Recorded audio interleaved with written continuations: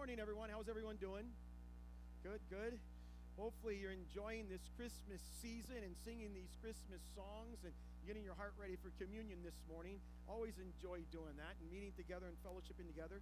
If you could take out your Bibles and turn to Matthew chapter 1, and also if you could take out your message outline, appreciate that. We're going to continue in our series, and we're third week in our series called The Storyline of Jesus. As I said, if you have your Bibles, Matthew 1. We've been looking at the last few weeks of the genealogy of Jesus. I know that don't sound too exciting, but it's important for you and I to know the Jesus family history because it shows us so much about our own lives. See, to know to understand the genealogy of Jesus, we find that in this family line, there have been broken people, there have been rebellious people, and today we're going to look at people who have failure, and that God didn't use perfect people. Remember, if God was looking for perfect people, he'd still be looking, right? That none of us are perfect. But God uses the wounded. He uses the broken, those who have been rebellious, those who have many failures, people just like us. Every one of us are just the same way. And so we can get much encouragement from the family line of Jesus to understand that God's grace exceeds all of our failures, right? God's grace exceeds all of our brokenness and all of our rebellion, that God's grace exceeds all that. Amen? And we get much enjoyment and understanding of that. I don't know about you, but I read the Gospel of Matthew many, many times over the years. And sometimes when I've read it, I've kind of just zipped through those first 17 verses. How about you? Just zip through them. I don't know if it's because of the genealogy or just the hard to pronounce names, but I just kind of go through it. But when you look at this, so many times I read it, I zip through it because I don't feel like there's a whole lot of meaning that I can grab from the genealogy of Jesus, so we just skim over it. But Matthew is writing the gospel. He's putting this genealogy in here for a reason, and the reason is because it means so much to the people he's writing to. He's writing to the Jews, and it means so much to them that the Jews, if they understand their genealogy and the promise that God has given them that's coming to them through this genealogy, that the one will come and sit on the throne of David forever and ever. So they hold these family lines really tight. They make sure they're really tight. And it's like you see a picture. We're going to have the picture up on here on the screen. Hopefully you can see that from where. Can you see that? It's a Bev Doolittle's The Forest Has Eyes. And in that picture, what you see there, you look at the picture, and she paints this picture, but inside the picture, she reveals other things that you just can't see from the surface, right? You've got to look. And when you start looking at the picture, you see other stuff. Really makes the picture come alive. You see the eyes and the mountains. Everyone see that? See the eyes and the hills and stuff like that? That's just like the genealogy of Jesus. When we first look at the list, there are these names. We look, oh, this is kind of boring. Just look at these names. But we start to get really involved and look past the list and the history of these people's lives. This whole picture, this masterpiece of what God has put together here, the artistry of God within this genealogy really paints the full picture of us, and we really get a glimpse of what God is doing. All through the generations, these three groups of 14 generations in each one, he's really revealing something. Today we're going to look at the third section, the family tree of the genealogy of Jesus. It said that Matthew has broken down three sections, 14 generations each. He does it for a reason. We have seen from the first couple weeks, the first section, those 14 generations, those 14 names, how broken Jesus' family is.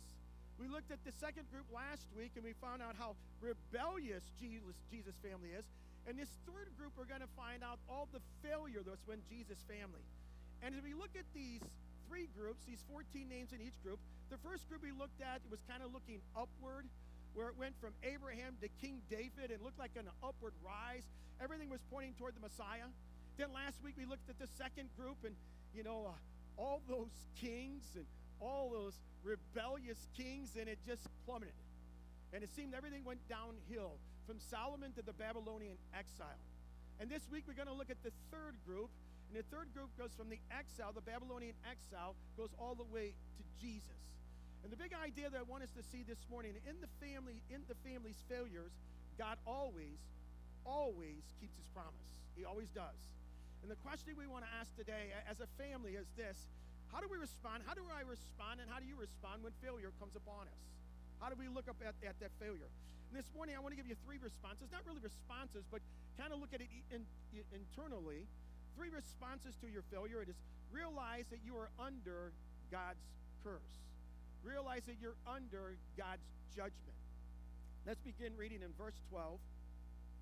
It says, after the exile to Babylon, Jeconiah, The first realization we need to understand that we're all under God's curse. As we dive back in the family tree, we're started right off the back. We think there's going to be a continuation of this upward movement, that things are only going to get better, right? But we soon find out it doesn't. As soon as the name is mentioned, Jeconiah, the people of Israel heard that name, they know that's not good. And we find from Jeconiah is described in 1 Chronicles chapter 3, is also described in 2 Kings chapter 24. The Bible says Jeconiah did what was evil in the sight of the Lord. So he wasn't finding favor with God because of his behavior, because of his actions, what we would call because of his sin. He wasn't finding favor with God. As a matter of fact, we see it might seem tragic. The prophet Jeremiah writes this about Jeconiah. He said, God says, I'm going to hurl you into another country where you were not born, and there you shall die, is what he tells him. In judgment, the promised people of Israel were looking at this around and said, we thought this was the guy. We thought this was the one that was going to sit on David's throne. We thought he was the guy. And it didn't come before very long we realized he's not the one. And everything came crashing down. Everything comes to a halt. It actually goes further than this. Listen to what Jeremiah says about Jeconiah, also called Jehoiakim, same person, Jeconiah and Jehoiakim. This is what he says. Jeremiah says, this is what the Lord says. Record this man as if childless, a man who will not prosper in his lifetime. For none of his offspring will prosper. None will sit on the throne of David or rule anymore in Judah. Remember, God said that someone was going to sit on the line of David and reign forever and ever and ever. And these people hear that, God is saying, no, it's not going to happen. And so these people are hearing that, they must be feeling where everything was going great. They thought everything was going to happen, going to be better. It just stops right here with Jeconiah. Everything just stops what God was saying. All the promises, it just stops. And they got to get to the point where they said, I don't think the promise that God gave us, he's going to fulfill it. He's going to fulfill that promise about David. I don't think he's going to do it. And they feel this weight. They feel the depravity. They feel the hopelessness. They feel the judgment that they're under right now, because he's saying to them, by saying that, he says, you have no future hope. You have no future promise. You have no future legacy. Because of Jeconiah's great wickedness, God rejects him completely. I reject him. And so the curse is spoken, and it's permanent. Cannot be changed. God said, I reject him. He's not going to go back. God's not going to change his mind. And the problem becomes for the people of Israel is their hope and their dream. Everything that was supposed to look toward, forward, looking along for someone to sit on David's throne comes crashing down. Now because the line of David has been broken, the curse, God curses this line now because of what Jeconiah has done. And so there's no offspring that's going to sit on the throne of David. They look at this, no offspring's going to do that. The family has failed. There's failure after failure after failure we find in the family. So God said, that's it. Jeconiah, I'm going to not let anyone sit on the throne. So Jeconiah's name here should actually bring something to light for each and every one of us too. Because we're all failures, right? Just not Jeconiah. Every one of us are failures. And the judgment of God is upon us. The curse of God is upon us. It reminds us that we're all under God's curse. And it goes all the way back, not to Jeconiah, it goes all the way back to Adam in the garden, when Adam sinned and death came from sin. That's the curse. And we all have that curse upon us. The position in the world that we have, the Bible says that we're all sinners, right? Every one of us are sinners. And because of that, we are separated from God. Not something we like to hear, but it's true. And because of that, the scripture reveals over and over. I want to read you a couple passages that are kind of heavy, but this is what God says about the sin in the world. In Romans 1:18, he says, the wrath of God is being revealed from heaven against all the godlessness and wickedness of men who suppress the truth by their wickedness. Not a popular statement, but it's true. God doesn't look at sin lightly. Ephesians chapter 2, verse 3, he says, all of us lived among them at one time, gratifying the cravings of our sinful nature and following his desires and thoughts. Like the rest, we were by nature objects of wrath, objects of God's wrath at one time. 2 Peter 2:14, he says, they have eyes full of adultery, insatiable for sin. They entice unsteady souls. They have hearts trained in greed. Accursed children, he says. We're all cursed. And so, simply put, we don't deserve the good things that God has promised. None of us do we? We don't deserve God's goodness. We don't deserve his promises. None of us do. And in this moment, the people of Israel are feeling the exact same way. And you and I have failed when it comes to God's standard. Every one of us have. We've fallen short of our standard. To obey him, we sin. So there's separation that is there for all of us. We've been separated from God. But so we look. We long for the Redeemer. We long for the rescue from God to come, right? And Matthew gives us this storyline of Jesus, this genealogy, and the list leads God's people to see this with their own eyes, that you and I see all the rebellion, all the failure, all the wickedness in this line of these three groups of 14 generations in each one. But there was hope that was to come. There's hope that was to come. He's showing us. And you and I, with our sin and our separation from God between us and God, we could see that there's hope. And there's a promise that is coming. The promise, he says. So the genealogy continues. We realize that there's failure, and because of the failure, we long to be rescued. We all long to be restored, and we look for restoration, but many times we put our restoration in the wrong thing. And that's our second point. The second response to your failure is recognize your best hero can't redeem you. In our culture today, there's all kind of heroes, right? There's all kind of Marvel movies that are out there. This hero, that hero, they're all going to save us, right? Let's read verses 12 through 15. Jeconiah was the father of Shealtiel, Shealtiel the father of Zerubbabel, Zerubbabel the father of Abiad the father of Eliakim, Eliakim the father of Azor, Azor the father of Zadok, Zadok the father of Achim, Achim the father of Eliad, Eliad the father of Eleazar, Eleazar the father of Mathan, Mathan the father of Jacob. Got through those. So the curse over Jeconiah is there, that there wouldn't be anyone to sit on his throne, right? Anyone wouldn't sit on David's throne. But the passage here says that there is one, that he does have one. It says right here in the passage. Shealtiel is born, then comes Zerubbabel, right? And Zerubbabel comes, the people get excited because they think, this is the one, this might be the Messiah. They're excited about Zerubbabel. But there's a problem that we have to address here. We have to look at this. It's through the genealogy that God continues to reveal this little bit more of this masterpiece, a little bit more of the story. And so God keeps his promise to cursing Jeconiah, that he's not going to have anyone sit on the throne from Jeconiah's family. And he also keeps his promise to David. In David's line, someone will sit on that throne. So how does he do this? Well, if you look at 1 Chronicles chapter 3, verse 19 is the key. Zerubbabel isn't listed as Shealtiel's son. He's the son of Shealtiel's brother, Pedadiah. So actually, Zerubbabel is technically Shealtiel's nephew. He doesn't come from Jeconiah, so he doesn't come from that line. So let me explain. There's a levirate marriage law that's found in Deuteronomy 25. You heard me say this before, that if a man dies childless and he's married and he doesn't have any children, his nearest relative could marry his wife, could marry and produce children that would continue on the family line. That's what happened here. So Shealtiel's family line continues, so David's family line could continue, because God had to keep his promise to David, the Davidic covenant. So he keeps his promise to David. The problem here, the hero of the story, Zerubbabel, is not really the hero. Everybody kind of looked at him, oh, look at this, Zerubbabel comes, and he was a great man, but he's not the hero. Did you notice the line didn't end with Jeconiah or Shealtiel or Zerubbabel? There's actually 9 more names that come into the scene in verses 13 through 15. We see that. And they thought everything was going to get better. It can only get better after Jeconiah, right? And they had, the hero had come. The problem was, the hero that they had in that moment that they clung to, they were clinging to the hero, they were clinging to these men, wasn't the Messiah, he wasn't the one. They had their own problems, too.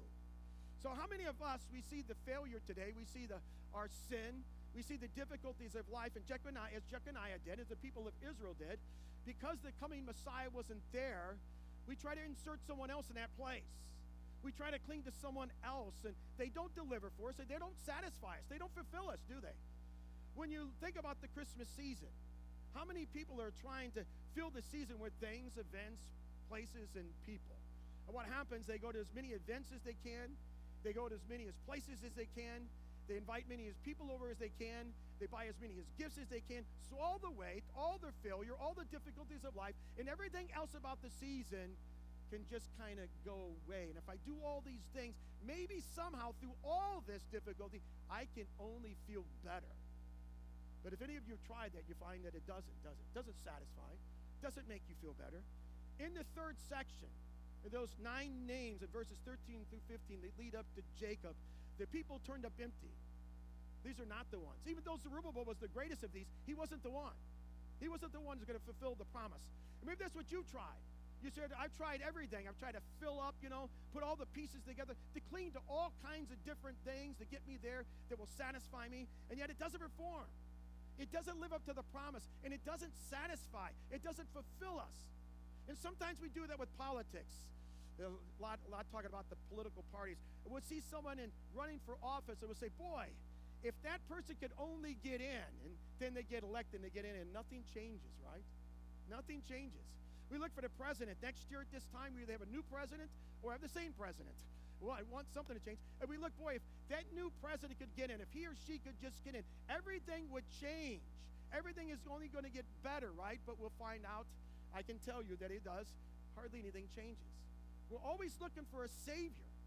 We're always looking for someone to save us from something. We do that in our society. It's built in us that we're looking for someone to do something, to save us, to do this. And none of these things will ever satisfy. None of these people, none of these heroes that we look will never, ever satisfy us. They can't.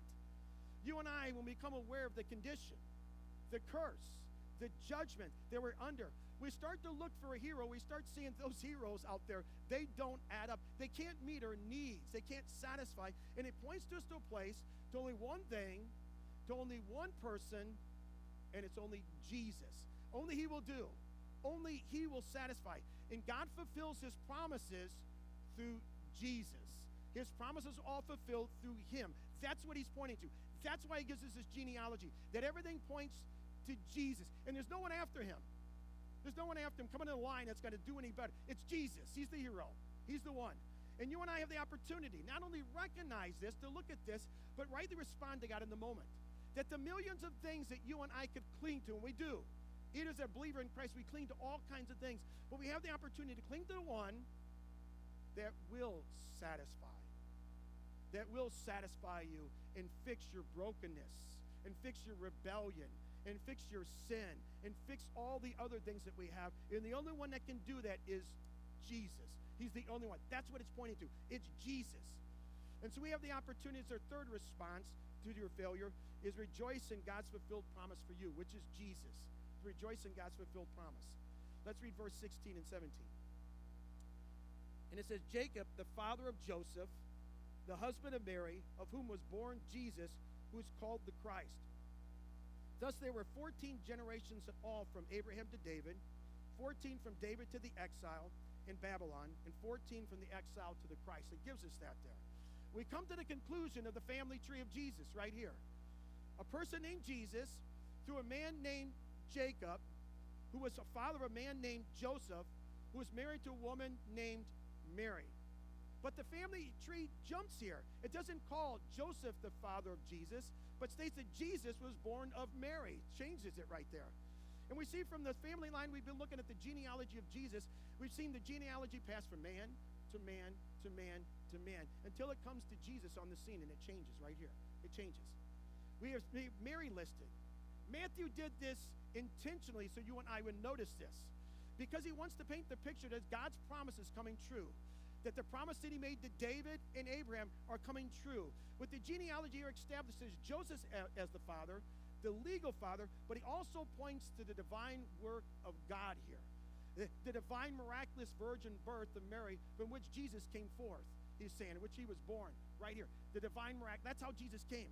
That Jesus is the promise. Jesus is the anointed one that the Bible talks about. He's the Messiah. That's the one. It all points to him. This whole Bible, everything that we read in it is pointing to Jesus. All the Old Testament is pointing to him. And everything in the Old Testament is pointing back to what Jesus taught. Everything is about him in this Bible. Revealing him is to come. And that's what this genealogy is supposed to point us to. It's Jesus. It's all delivered. We will look at the Abrahamic covenant that God promised Abraham, that someone will come from your seed, and all the nations of the world will be blessed. That's fulfilled in Jesus. The Davidic covenant, where he told David, someone will come from your seed and will reign on your throne forever and ever and ever. That comes through Jesus. He fulfills all of those. See, God does nothing haphazard or half-hearted, but everything with intricate design, everything. And I love the design of this, because when we look at it, because of all the wickedness and all the failure that we see, we can see for ourselves how we can have this promise too that he's given to us. He's given us a promise. And you know, so much as we look in our family lines, and I know many of you look down at your family trees, and we look back to see who was great. We want to look back at our family trees and see who we can cheer about, but many times we look at our family trees as we look back, it's not what we thought it would be, right? It's not what we thought it was going to be in those family lines, and we look back. So we expected when we look back that everyone's going to be good, everyone's going to be great, it's going to be perfect, loving, beautiful, and all that, right? And we didn't find that in Jesus' family line either, did we? What we find in Jesus' family line was failure and brokenness and rebellion. And we found those kings who sinned one right after another, all those rebellious kings, until it got to the one, to that very last name, Jesus, the Redeemer and Rescue, who fulfills the promise. There's only one. All these other people had a chance to do it, but none of them could do it. It was only Jesus that could fulfill the promise. And maybe you couldn't say this before, but hopefully you can say it now after these 3 weeks. I love the family tree and genealogy of Jesus because it makes me see the promise that God has for me. And that's what it's supposed to do. When you read those 17 verses, you're supposed to look at that and say, look at the promise that God brought and how it got here. You just didn't sin Jesus, but look what it took. When the whole family line kind of went dark, every one of them, and with unknown names of people who came and are forgotten, and all the things that we're supposed to live up to, but none of them did. They all failed, every one of them. And suddenly, Jesus appears on the scene, the one who God sent, who was sent from God to the Father to redeem you and I. It's only Jesus. None of the others would do. Only Jesus. Let's read verse 17 again. It says there, thus there were 14 generations in all, from Abraham to David, 14 from David to the exile in Babylon, and 14 from the exile to the Christ. When you and I kind of look at your family albums and you see people, you open them up and you see people that you love and say, boy, I really love them. Then you see some people probably you don't like, and maybe some that didn't treat you very, very well, but you all came from that. You came from that, right? It all led to you. All those pictures that you look at led to you, right? And the genealogy of Jesus all leads us to a place as well. That's what it's trying to do. As God chose to work through a not-so-perfect people line, the family line of Jesus, he said there's one, and there's only one that is consistent person for you to cling to. There's only one in that line, and it's Jesus. He's the only hero. There's no other heroes out there, guys. There's only one. God gave us a hero, and it's Jesus. He's the only hero. He's the hero of the story. He's the hero of the Bible. He's our hero. And it's the only one we should talk about. Our hero is Jesus. So today, help you as you look at the genealogy, how God weaved this masterpiece, and it is. He weaved this together for us. Through generation after generation, we look at this. He revealed to us these intricacies of this masterpiece that he laid down that actually mattered. Every one of those names mattered. He didn't just throw that one in there, throw that one in there. Every one of those names actually mattered. God was revealing to us failure and rebellion and brokenness and all kinds of things that they actually mattered, that the things that were hidden, that you and I just breeze by because we don't think they mean anything, actually God's perfect plan was to introduce the coming king. That's the way God chose to introduce him. He's going to come this way. And then when the fullness of the story was revealed, through the most unlikely of people, through that family line as we looked at, not what we expected would become, who were all sinners, every one of them were sinners, broken people who had failed again and again, the one promise, the promise of the Messiah who would change everything. And Jesus did. He changed everything. So we have to look at this. Does God keep his promises? Yes, absolutely. Are the promises still true today? Yes, absolutely. Is the reason that God sent his son 2,000 years ago still the same for today, to die for our sins? Yes, absolutely. And when we understand that, when you and I understand those truths, our lives are changed. We become alive to God from the inside out, right? Our memory verse for this week, Galatians chapter 4, verse 4 through 5 says this. Remember, when the time had fully come, God sent his son, born of a woman, born of the law, to redeem those under the law, that we might receive the full rights of sons. So at just the right time, when the time had fully come, at the perfect time of God, he sent forth his son, born of a woman, the Bible says. The baby was born in a manger, named Emmanuel, which means God with us. That's what Jesus, God was with us. He walked on this earth with us to fulfill the promise to you and I. It's Jesus. Jesus didn't have any physical offspring. We talked about that a couple weeks ago. But all who put their faith and trust in Jesus, we are his spiritual offspring. Amen? We are his spiritual offspring. So Jesus has many offspring. And if you put your faith and trust in him, you are that spiritual offspring of Jesus. But today, if you don't know Jesus, if you never put your faith and trust in him, today rest in the promised one. the promise who promised to rescue, the promise of Jesus, the rescue and the Redeemer, the one who heals of everything that's broken in our lives. He makes it like new, the Bible says. He can make you into a perfect masterpiece. That's what he wants to do in your life. I love the passage in Ephesians 2:10 where it says, we are God's workmanship created in Christ Jesus to do good works. That workmanship can be translated, we are God's masterpiece, created in Christ Jesus to do not my good works or your good works, his good works. God wants to make you into a masterpiece. That's what his plan for you and I. A masterpiece. If you know Christ, he's forming and shaping you into a masterpiece unlike anything else in all creation. You are unique. Do you realize that? You're a masterpiece. But if you don't know Jesus Christ, you can't be made into a masterpiece till you come and put your faith and trust in him. And if you don't know Jesus yet, let me encourage you to come today and realize we're all sinners. Everyone in this room are sinners. I'm a sinner. We're all sinners. And we're separated from God. There's no way you and I can fix our problem. We're separated. And so God sent his son Jesus to come and to live the perfect life, and he did. And then he went to the cross, and God placed all your sins, all those things that separate you from God, all the sins of the world upon Jesus. And Jesus died on the cross for you. He was your substitute. He took your place. That's God's grace. Jesus took your place. And now we have to respond to him. We do that by faith, by simply coming and say, God, I know I'm a sinner, and I know Jesus Christ died on the cross for my sins, and today I put my faith and trust in Jesus. If you've never done that, please do that today. That decides where you will spend eternity. After this life, where are you going to go? It's with Jesus if you know him, or apart from him if you've never put your faith in him, or if you ignore him, apart from him for eternity. For eternity. We're talking this life, or I don't know how long you might live. 100 years, let's say, you live. It's a very short time compared to eternity, right? This life will determine where you will spend eternity. What will determine is what you do with Jesus. Accept him today. If you have questions about that, please see me after the service. It's the most important question you need to answer. What are you going to do with Jesus? Accept him. Put your faith and trust in him. What a great time for us to take communion, right? To go right into a communion service. To realize and remember, what we have in Jesus, no one else could give us. There's no one else on that list. No one else could give us what we have. Forgiveness of sins, a relationship with God the Father, eternal life, an eternal home with Jesus. Amen. And the list goes on and on. The list goes on and on. So we praise God. So today as we take communion, as always, we remember Jesus. He came so that he might rescue an I from our sins. He came that he might rescue an I from our bondage in sin. We were enslaved to it. You may not have realized. You and I were enslaved to it till we came to Christ. And he came to give us life, but not just life, abundant life here on this earth, but not just abundant life here on this earth. He came to give us eternal life. Amen? That we might be with him forever and ever and ever. And so, if you know Jesus Christ, you say, we invite you to partake with us. But as we take the elements this morning at one of the three tables, remember as we take the cracker, the wafer, that it reminds us that Jesus says, this is my body which is broken for you. As we take the cup, it reminds us that Jesus is saying to us, this is my blood that I shed on the cross for you. Whenever you drink this, do this in remembrance of me.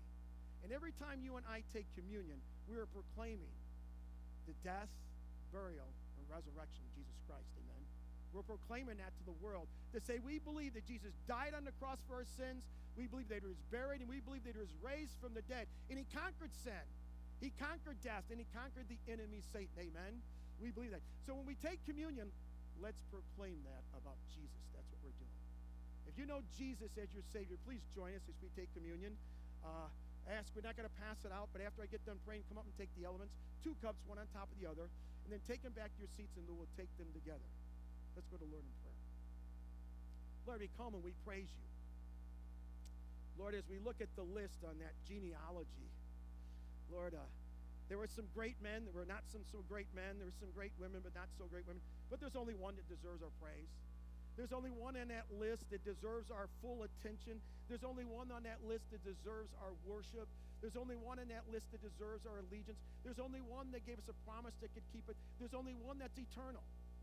There's only one that fulfills the Abrahamic covenant, the Davidic covenant, fulfills and satisfies the justice and holiness of God. There's only one. And it's you, Jesus. It's you. You're the only one. You're the promise. Lord, you're our hero. May we always look at you as our hero. May we always not look for something else to rescue us. You're a rescuer. You're a redeemer. You're the one who rescues. You're the one who loves us.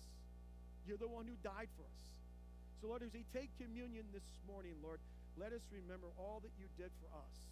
Let us remember your name was the last name on that list to remind of who you are. That the list stops there. There is no one else to look forward to. You are the one. And that's what Matthew was showing us. You're the one.